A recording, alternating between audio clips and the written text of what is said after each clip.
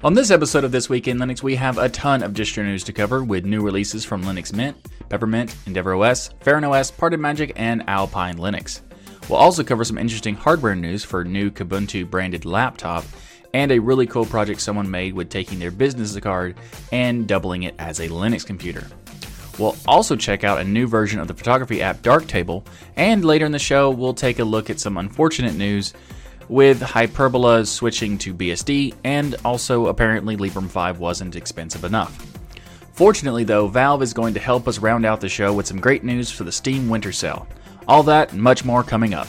I'm Michael Tunnell with the Destination Linux Network, and this is your weekly source for Linux GNews.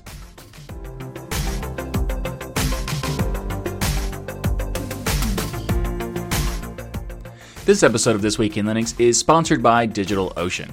DigitalOcean offers the simplest, most developer-friendly cloud platform. It's optimized to make managing and scaling apps easy with an intuitive API, integrated firewalls, load balancers, multiple storage options, and more. You can get all this plus access to their world-class customer support for as low as $5 per month. DigitalOcean also has 2,000 cloud-agnostic tutorials to help you stay up to date with the latest open source software, languages, and frameworks. And these tutorials are also kept up to date in general because, sometimes you find a tutorial and you'll see that it's out of date by a couple years and it's not as useful. They actually have like little notices when they have newer versions. You can just click that to go to the newer version of that tutorial, which is really cool. So if you find it on a search engine, you can still get the latest update information. So that's really awesome. And you can get started on DigitalOcean for 1 month for free with a $50 credit by going to do.co/tux. That's do.co/tux. And with that $50 credit, you can test out multiple droplets, or you could test out one of their big beefy droplets where you can test out really robust software and services on there. And again, you can get started with that $50 credit by going to do.co/tux. Thanks again to DigitalOcean for sponsoring This Week in Linux. First in the show this week is Linux Mint 19.3, codename Trisha. So this is as released, will be supported up until 2023. It's the same thing, it's based on Ubuntu 18.04, so it has the same support cycle that Ubuntu LTS does. And this one has updates to their system reports because it now includes detection for multiple potential issues on a computer like missing codecs, hardware drive availability, or language packages. They've also improved high DPI support, which is very good for people who have like 4K monitors and that kind of thing. Celluloid now replaces their X player as the default media player, and they state that Celluloid has better performance and hardware acceleration. Now, I've never tried Celluloid, but it was previously known as GNOME MPV, and I use the MPV regular one, not the GNOME MPV or Celluloid, but I use the regular MPV, which is one of the best players I've ever used. It has support for all the different codecs. It is really nice and high performant and has all these different cool functionality options you can use. I've never used this one, so I don't know if this is actually better performant or whatever, but what it is cool about it is that Celluloid has a GUI where MPV doesn't really have one. I mean, it has a pseudo GUI, but doesn't really have one, so you're not going to be able to like launch an application or launch a file from this.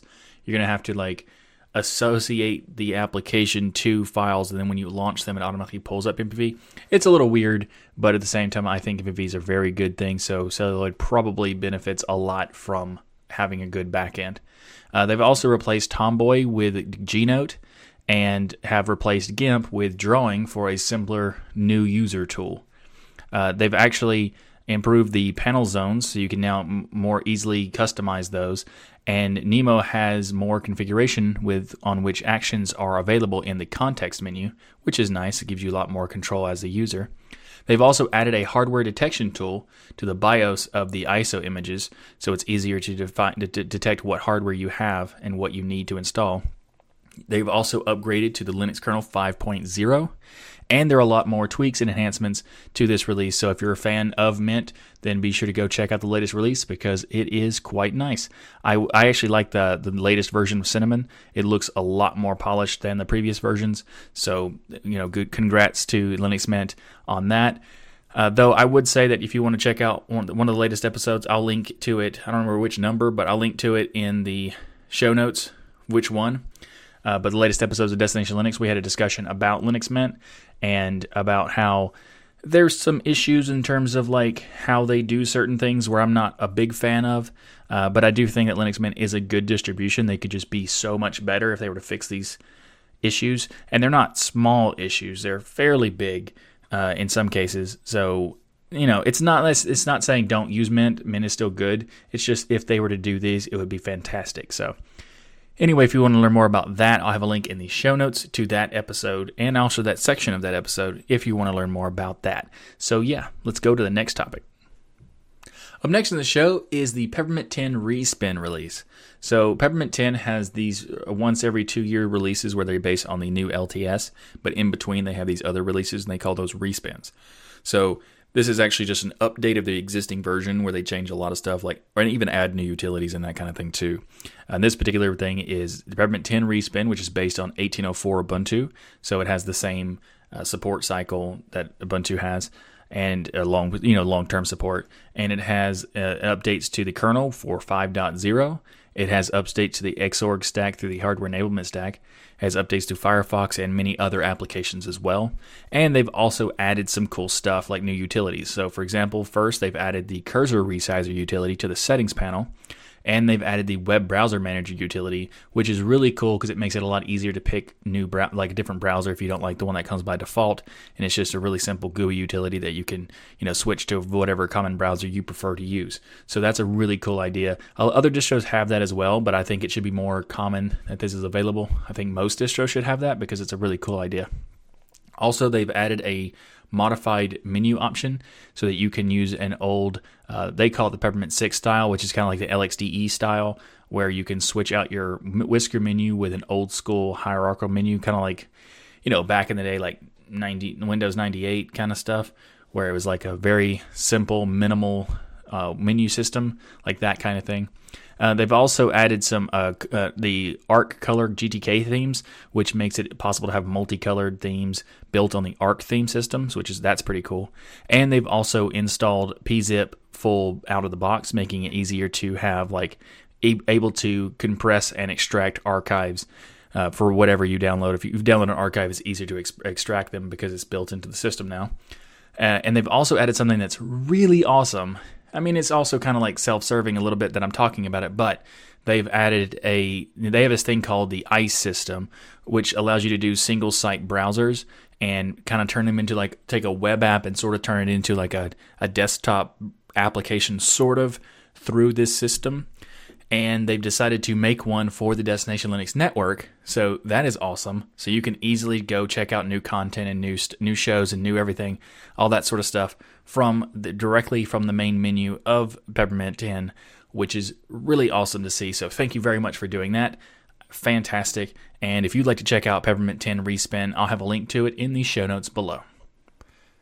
Up next in the show is EndeavourOS 2019.12.22. It's based on the date. Their release numbers are just the date they released the ISO. And this is a really interesting distribution that we've talked about many times before, and it's because the distribution EndeavourOS is kind of like a successor to the Antergos distribution. I actually used to be a part of the Antergos distribution, so when they decided to kill the project, it was disappointing, but at the same time, pretty much immediately after EndeavourOS was announced, and they decided to continue the mission that Antergos did, but take it in a different direction as well, which is really cool because as soon as I saw that that's what they were doing, I tried to give as much input as possible to see if they could, address the things that I didn't really like about Antergos to maybe make EndeavourOS even better than before, and so far, it is pretty much that. There's still quite a few things to, improve. They have some bugs that they know about and, that kind of thing. But there's so much potential in this distribution that I can't wait to see what happens with it. So if you're not aware, EndeavourOS is based on Arch. And it's kind of like a really easy access to get to Arch while at the same time not modifying too much. Because there are other Arch distributions like Manjaro is an Arch distribution, but Manjaro changes a lot and they fork a lot of packages and stuff like that. So it's not exactly Arch, it's more like it's a derivative of Arch. And Antergos was a distribution that was meant to be really close to Arch. But at the same time, they still modified quite a bit. Now, Endeavor is doing something really interesting where they're making it easy to get to Arch, and they're still making it some modifications and some theming improvements and that kind of thing, and some like polish improvements, but at the same time, they're making it really close to Arch, which is a really interesting approach because it makes it possible for people who are wanting to get, started with Arch, not having to go through this huge, massive barrier that is, being the first time you've ever installed Arch. It can be a little daunting.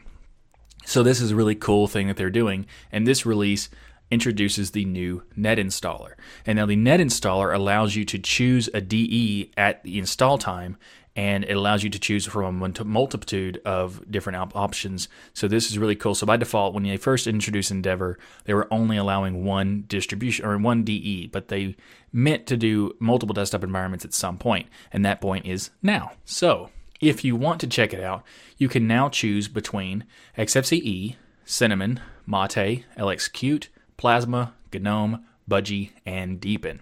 So there's a lot of options, and they're actually going to be doing more. So they're going to add OpenBox and other tiling window managers in the near future, like i3 and that kind of thing. So this is a really cool thing that is happening, and I can't wait to see what happens with this. They also are working on something that's not really ready yet, but if you want to try it out, you can. They're just not recommending it. But there's this base option for the installation where you can choose to do that, and you just start from like a base Arch level sort of, and then modify and improve things based on your own preferences. So you choose the DE manually, and you choose the configurations manually and all that sort of stuff yourself. So there's a lot of potential with this distribution, and I can't wait to see what happens. And so far, every time I've used it, it's been quite impressive. So I can't wait to try out the Net Installer. I've tried out some beta versions of it, but not the latest version, so I can't wait to check that out.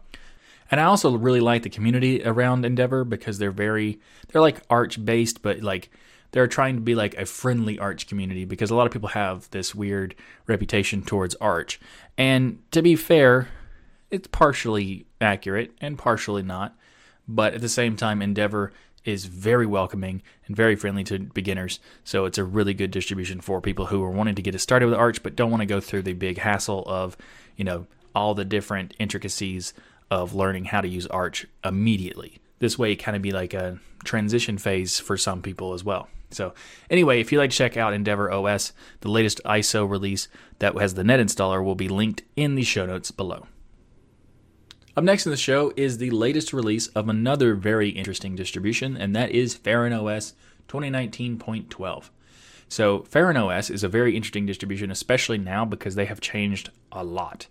So they used to be having Farron OS was based on Cinnamon and also a derivative of Linux Mint. It is no longer based on Linux Mint and no longer using Cinnamon, so that version has been turned into Farron OS Classic, and the new version is based directly on Ubuntu and is using the KDE Plasma desktop environment. So there is quite a few things different in this case, and also a lot of modifications to Plasma itself.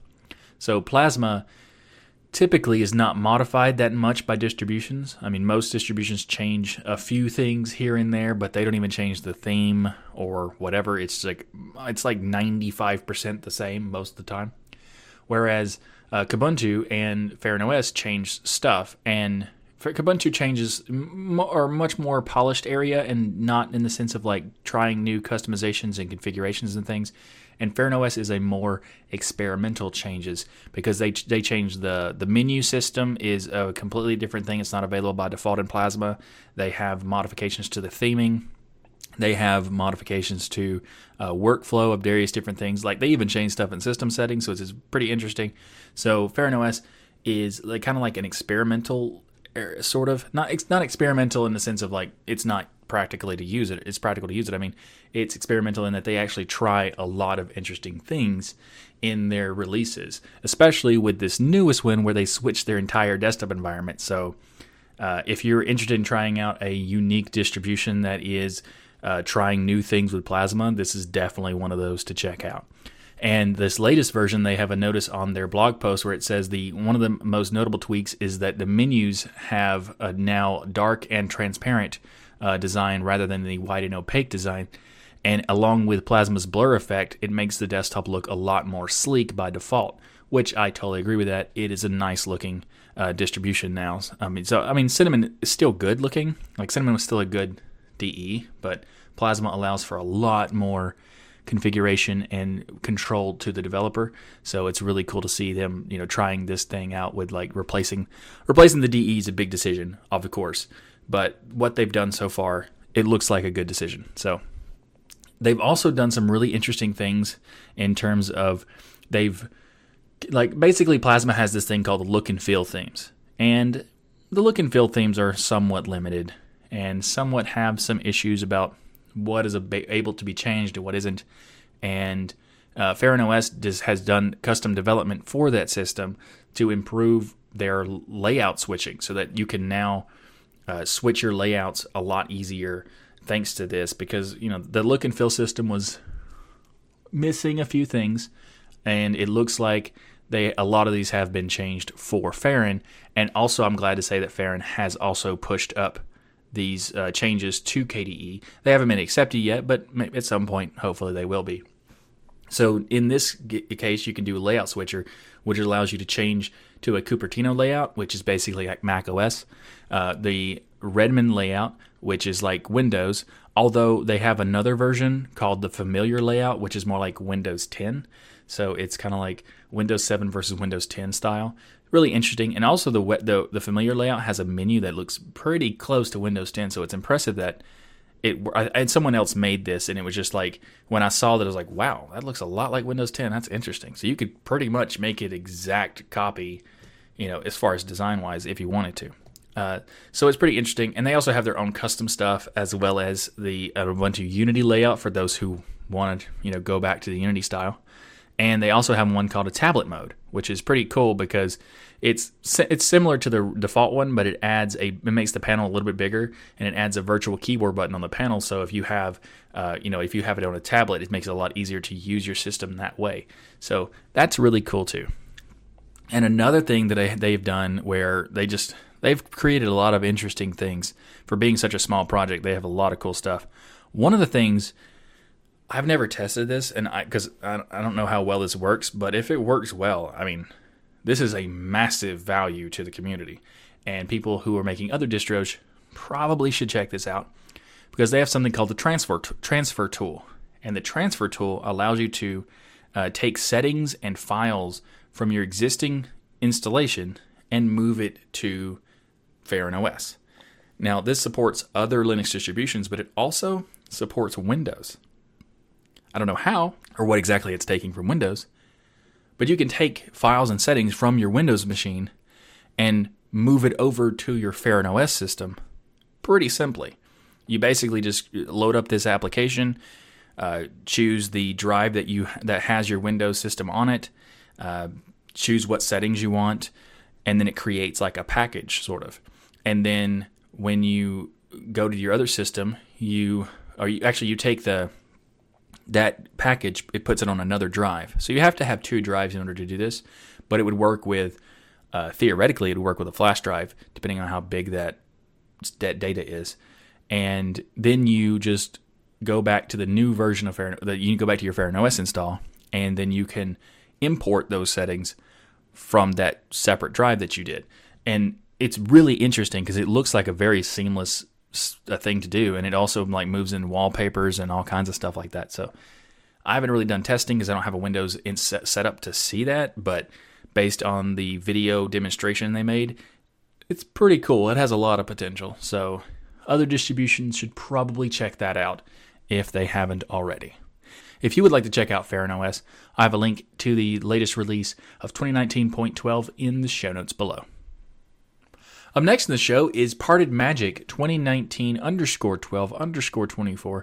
They actually do use underscores in their versioning numbers. But anyway, so Parted Magic is a really cool distribution that is basically it's kind of like a complete disk management solution for disk partitioning, data rescue, disk erasing, benchmarking, disk cloning, and so many other things. It's probably one of the best solutions for that kind of thing available, and it is very powerful. So if you do any kind of like sysadmin work or any kind of tech support, this is one of the distributions that you should have available to you at all times doing that stuff, because it is that important and that valuable. So also, this latest version has now added support for Wine, GNOME Disk Utility, DOSBox, and a new method of booting via PXE or PXE, which is also a pre-boot execution environment, which allows for booting over a network. So this is pretty cool, and the latest version has added a lot of cool stuff. And if you are interested in checking out Parted Magic, I'll have a link to the latest version of 2019_12_24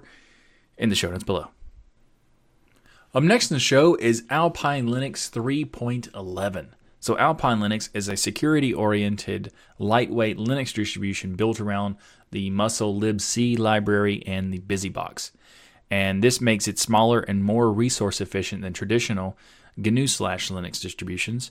And in fact, they say that you can have Alpine Linux inside of a container with just 8 megabytes of storage, and a minimal installation to disk requires only around 130 megabytes of storage.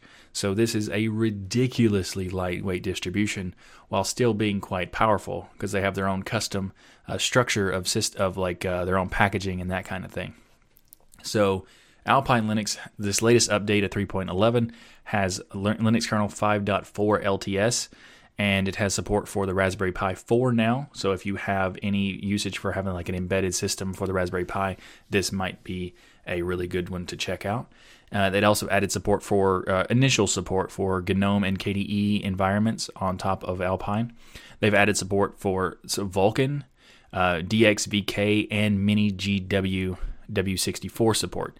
They've actually also added Rust is now available for all the architectures except for the S390X architecture, but for everything else, the Rust programming language is available.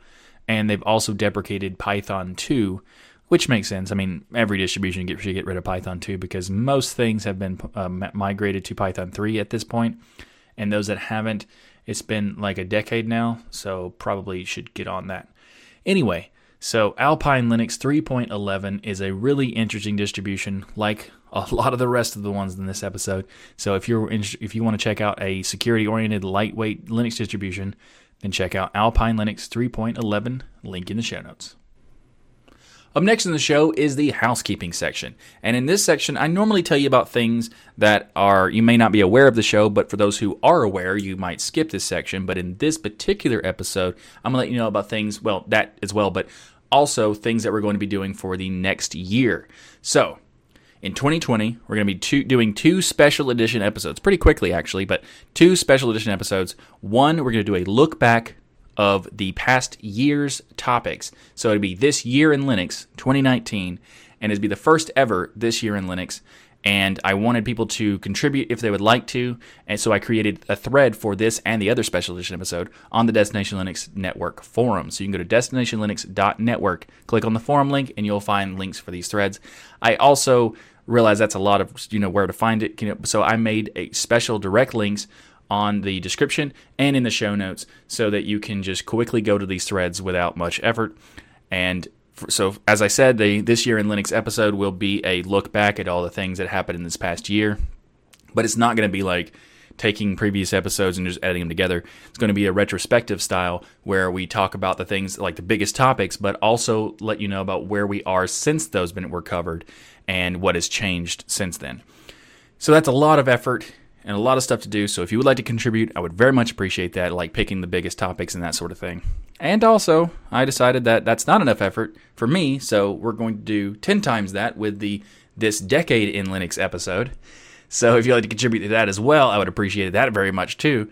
So we're going to talk about all the things that happened in the past decade, which is a huge amount of things and some really big stuff like Unity being created and being canceled, Proton being created, Systemd being created. All these other things happened in the course of that 10 years. So there's a lot to cover on that.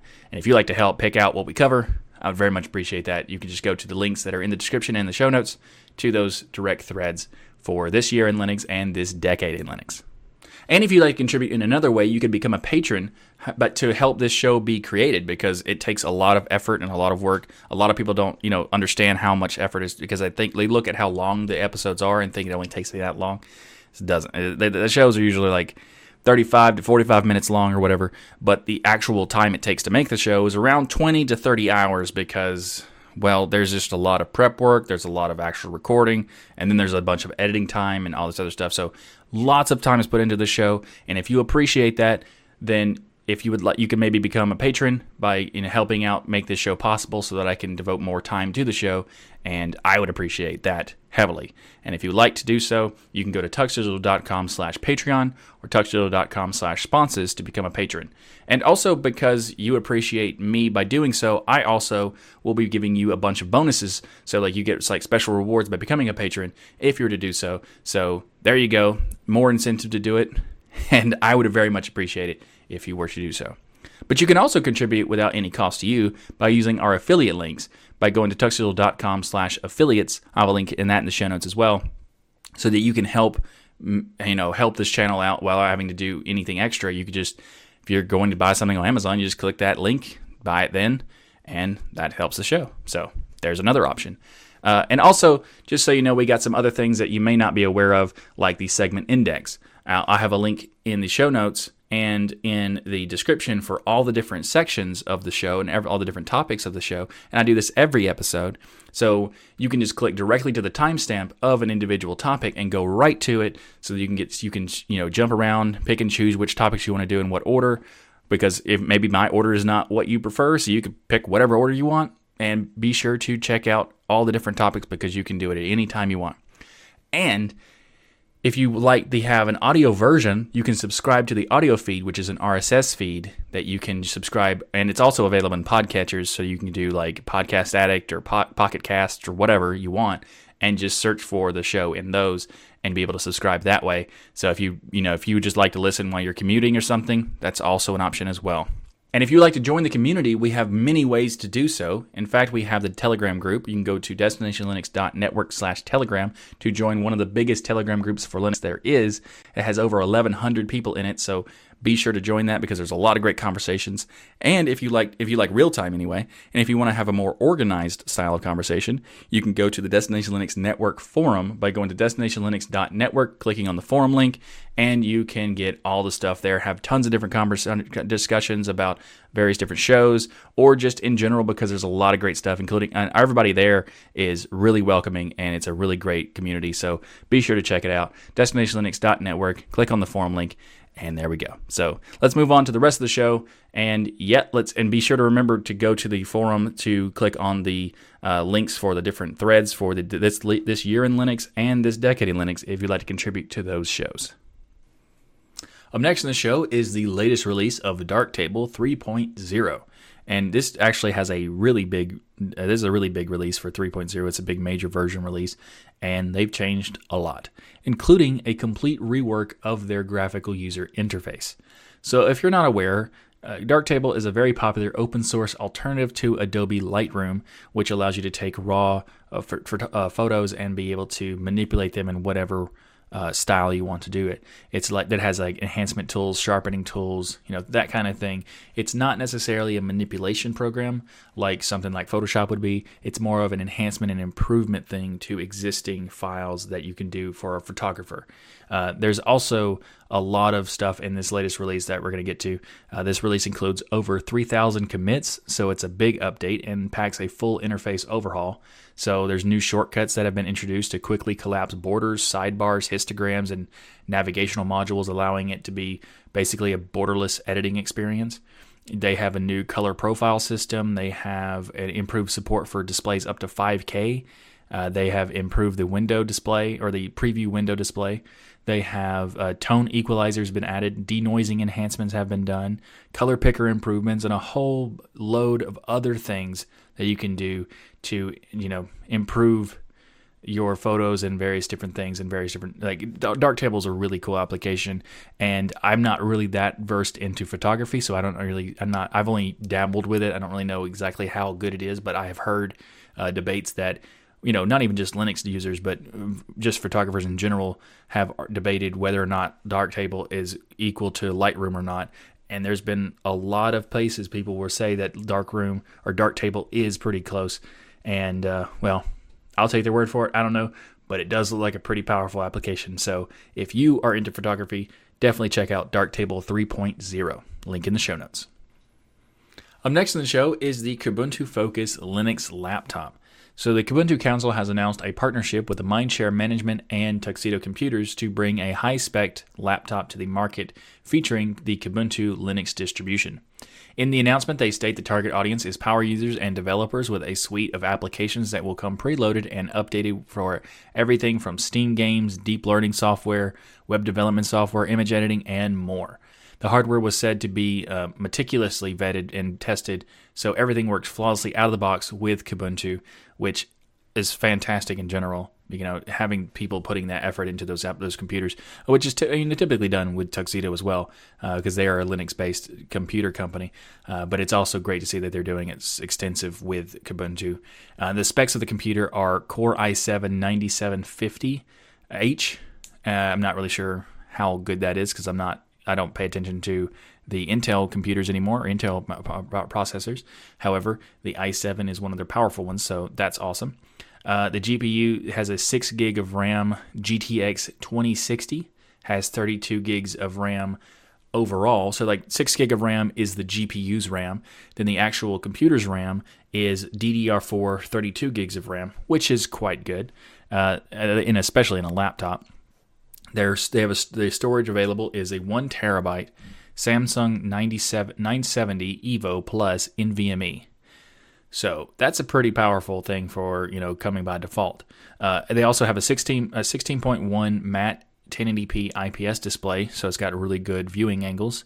They also have it's metal and plastic based chassis and some other things like being able to be user expandable for SSD and NVMe and the RAM. So you can, if 32 gigs of RAM is not enough for you and 1 terabyte NVMe is not enough for you, you could improve those and add extra whatever. Anyway. So this seems to be a very similar thing the way that System 76 is done, where they have a manufactured computer based on Clevo, and then they do optimizations for Linux and modifications and stuff to make sure everything is tested well and works well and all that kind of stuff.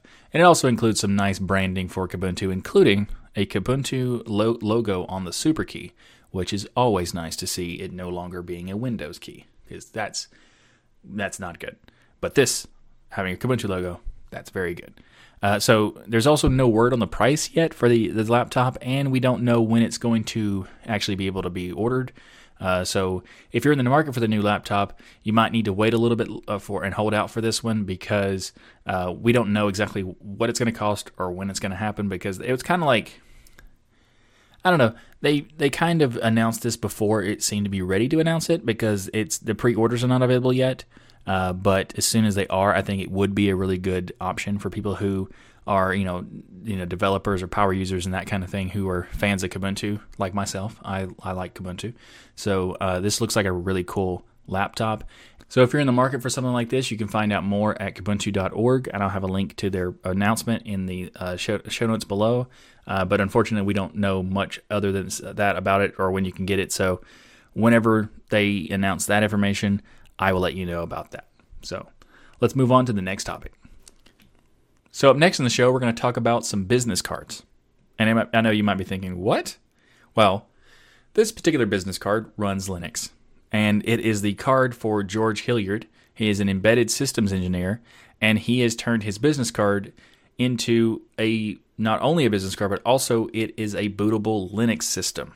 So it has the basic stuff like a name, email address, and that sort of thing, but also has a USB plug that you can plug into your computer and boot a super stripped down Linux in about 6 seconds. But he says that due to the form factor and cost, the card lacks I/O, networking, and any amount of storage to run heavyweight programs, but it does have some storage. So he says if you want to plug it in, you can plug it in as a traditional flash drive, and it will contain a README file that explains the card, a copy of George's resume or CV if you're not in the U.S., some photos, a couple of games, and a few utilities, and even some free space should the recipient want to save something to the card for some reason. And what's really cool about this, I mean, this is already super cool, but he also was able to make these cards cost less than $3. So like him creating a business card that has a Linux computer built into the card only costs about $3, a little bit less than $3. That's crazy. I mean, that's awesome.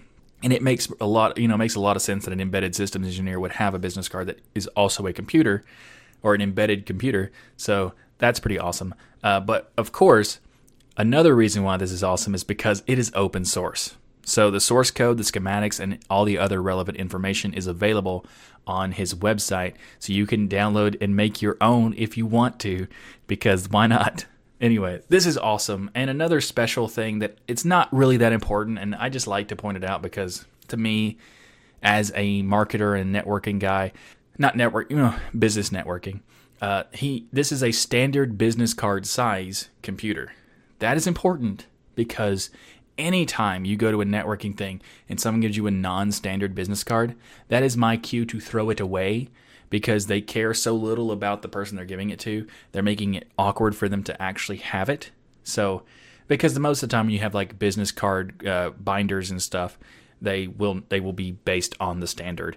Or, for example, fitting in a wallet. I've had people give me like 4-inch square cards. They're like, what is this? I'm throwing this away because there's no way for me to save it. So and not only is it a really cool business card that it has a Linux computer in it, it's also a standard size business card, which I appreciate that too. So that was a weird random tangent on a not very important thing. But what is the other time I'm ever going to talk about business cards and networking and stuff like that? But very cool. A business card that runs Linux. I want one. Even if it's just getting George's card, I want one. Up next in the show is a topic that I have been trying to record for the past hour or so because I don't really want to be negative. I don't want to bash a company. That's just not what I do on this show. I don't like doing that. I try to be positive and only cover topics that I find interesting or I think you will find interesting or I just think is cool or whatever. Hence that business card with the Linux computer. That's really cool, even if it is ridiculous. It's awesome, It's awesome in its ridiculousness, whatever. But then we go into the opposite side, and that's purism, where the ridiculousness is frustrating and nonsensical and just so annoying. So, I've tried to do this topic multiple times. This is the last attempt, hopefully, anyway. And the reason why is because they've announced 2 new things, and those 2 things, neither one are good. And it's just frustrating. So, let's get into it really quickly. They announced Librem 5 phone will be having a price hike, and that there's a new Librem server product that they're going to be. They haven't even finished their other products, but hey, new product, let's do that. Let's spread our lack of management skill even further. So, they had a phone that was $699. That was 5-inch, 5.7-inch, 720 by 1440 resolution, 3 gigs of RAM, 32 gigs of storage. The price for that phone is now going to be increased to $749, and then later again at $799. And the difference between the hardware is nothing. That doesn't even consider the fact that they announced a USA version of their phone being assembled in the USA, even though they haven't finished the first one. They're going to make another one, and that one's going to cost $2,000. With the only difference of where it's supposedly where the parts are origined and where it's being assembled. That's the only difference. But they haven't even finished the first one yet. And then the Librem 5 is accompanied with the Librem server announcement that they're going to make another product with servers. And these servers are going to start at $2,700 up to $6,000. And this is not necessarily that price is not necessarily ridiculous. It's just you haven't finished your other products and you're adding another one. I don't think an enterprise company is going to remotely consider that. because you don't have a very good track record, to say the least. I'll go to the history in a second. But before we move on to why, because by the way, I know people are going to hate on me for having this critical opinion of Librem and the Purism stuff, and it's because for some reason the ideology allows some people to justify apologizing for Purism all the time and saying and basically pretending like they're impervious to criticism. I don't know where this comes from.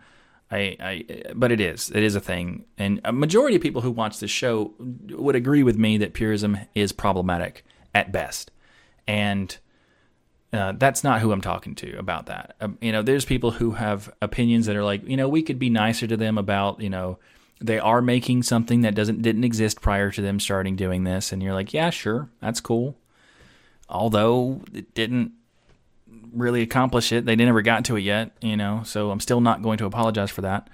Then there's also people who said that, well, they're making a whole operating system by themselves and stuff, and it's like, yeah, they shouldn't have, because there already existed other options at the time, so whatever. We'll get to the whole rant in a minute, but let's get to the Librem server part, because that's the other announcement that's recent, and that announcement is that they're making a new server. I already told you the price, but they have something that kind of annoying. They make a statement saying that is already successful. So here's this, and I quote, Librem server has already been successfully in use by established business customers for the past year that serve important clients such as Boeing, GE, NASA, and Toyota. Now the company is opening up the product to general availability, end quote. That's interesting that they name dropped Boeing, GE, NASA, and Toyota. Not for the reason that it seems like it's interesting. It's not because those companies are actually their clients or customers. No. It's because they say it's already successfully been in use by established business customers for the past year that serve important clients such as Boeing, GE, NASA, and Toyota, meaning that those important clients are the clients of their clients. So not actually things that they should be name dropping because, well, it's not their clients. So it's this weird misleading marketing spin thing that they do that also annoys me. And they do this all the time. Like, the Librem 5 is shipped, everybody. Yay, us. Except we didn't ship it because, one, we didn't ship it to anybody but our employees. And two, the phone still doesn't even work anyway. So if we did ship it, it wouldn't work regardless. So we didn't actually meet it. That's what they said, provided you take out all the parts where I corrected them. They said that they shipped it, but they didn't. So it's just frustrating, okay? I wish I could support this company because I want to. I want to pay a premium for a device that is focused on privacy and security and Linux and open source. I'm okay with the premium. That's not the problem. The problem is the fact that the premium is so high and the honesty is so low.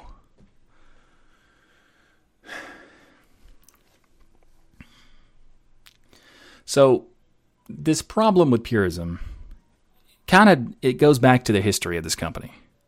By the way, first of all, just to clarify something else, the servers, there's already a competitor that has open source and transparent servers that are opened down to the microcode and firmware level. And those would be from Raptor Computing Systems that have Power9 Telos 2 servers. So like those are already doing what Librem server claims to be and has already been around for a while and has built a reputation versus Librem and Purism that has a reputation of not fulfilling their promises. So for those companies looking for using that, check those out instead. And the next thing I'd like to talk about is the fact that Purism has done multiple crowdfunders. So we're going to go back to a history of this. So we're in the rant form now. We've talked about the server and the price hike of the phone. We're now in the, I don't remember all the things that I've said so far because I've done this multiple times and I've covered multiple things. So I'm just going to, whatever. They did the USA version where the origin of the hardware is not from the existing one. And the price is going to be $2,000, even though they haven't finished the phone in the first place. If I said that already, I'm sorry, but I don't remember because it's all blurred together now. The next thing is the history of Purism. So Purism has done crowdfunding all the time, really.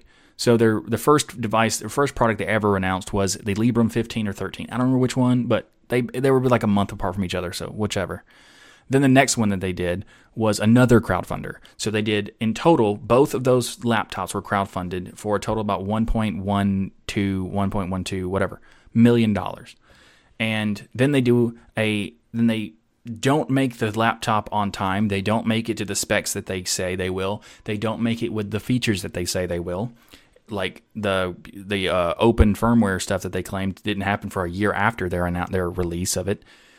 And the reviews for that laptop was just very bad. Very bad. And after that, they thought, well, we didn't finish our laptop, so let's go ahead and make a tablet. So they crowdfunded a tablet, which did not get successful. And I guess enough time had passed that people forgot how bad the laptops were and forgot that the tablet was a failure. And when they got to the phone part, and I put myself in that thing as well. I forgot about the tablet until I started researching for this thing. And it had rose tinted glasses on. Hey, this company's still around. That's great. Maybe they've learned their lesson from the laptops. No, they didn't. So they make a phone. They announced the phone is going to be released in January 2019. It didn't happen. And like I said, they said in April 2019 it was going to be, and it didn't happen. Then they did the whole we shipped and we didn't actually thing. I don't know. It's just frustrating. I should make a video about this, but I know I'm going to get so much hate on it. So maybe that's why I haven't. But if you want to find out all the details about why the company is problematic, let me know, and I will break it down exactly. Like, hey, I want to support Purism, but I just can't with a clean conscience do that because they constantly do this nonsense. And the fact that people have like this weird, that Purism gets defended in the fact that they're making this hardware, even though the hardware is not very good, and even the ones that they completed is still not very good. And even when people they ship it to have like massive problems where the certain stuff short circuit, or the battery is super fast draining, or it can't make phone calls and all this other stuff, and they still defend it because or whatever. I don't know. And I understand if they actually said it was beta phones and they said it was developer edition and all that, I could understand that. But they don't say that stuff, and they haven't ever that I know of. It's so frustrating. Okay? It's just frustrating. But if you want me to go into the super details more so than I have here, please let me know in the comments below or on the Destination Linux Network forum. I would be happy to do so. But I think this is probably the last time I'm going to talk about it in the show because this is just such a frustrating topic to ever cover. Anyway, by the way, some people argue that they should be okay. It's okay because they're making their own operating system, but why are they making their own operating system? I'm not sure if I said this already either, but they're making their own operating system, but there already existed operating systems. Now you could argue that a distro is different. Because people say that the same thing about distros and laptops and stuff, but that's different because there's a lot less work to do. Whereas on the mobile version, they didn't decide to just make their own version of an OS.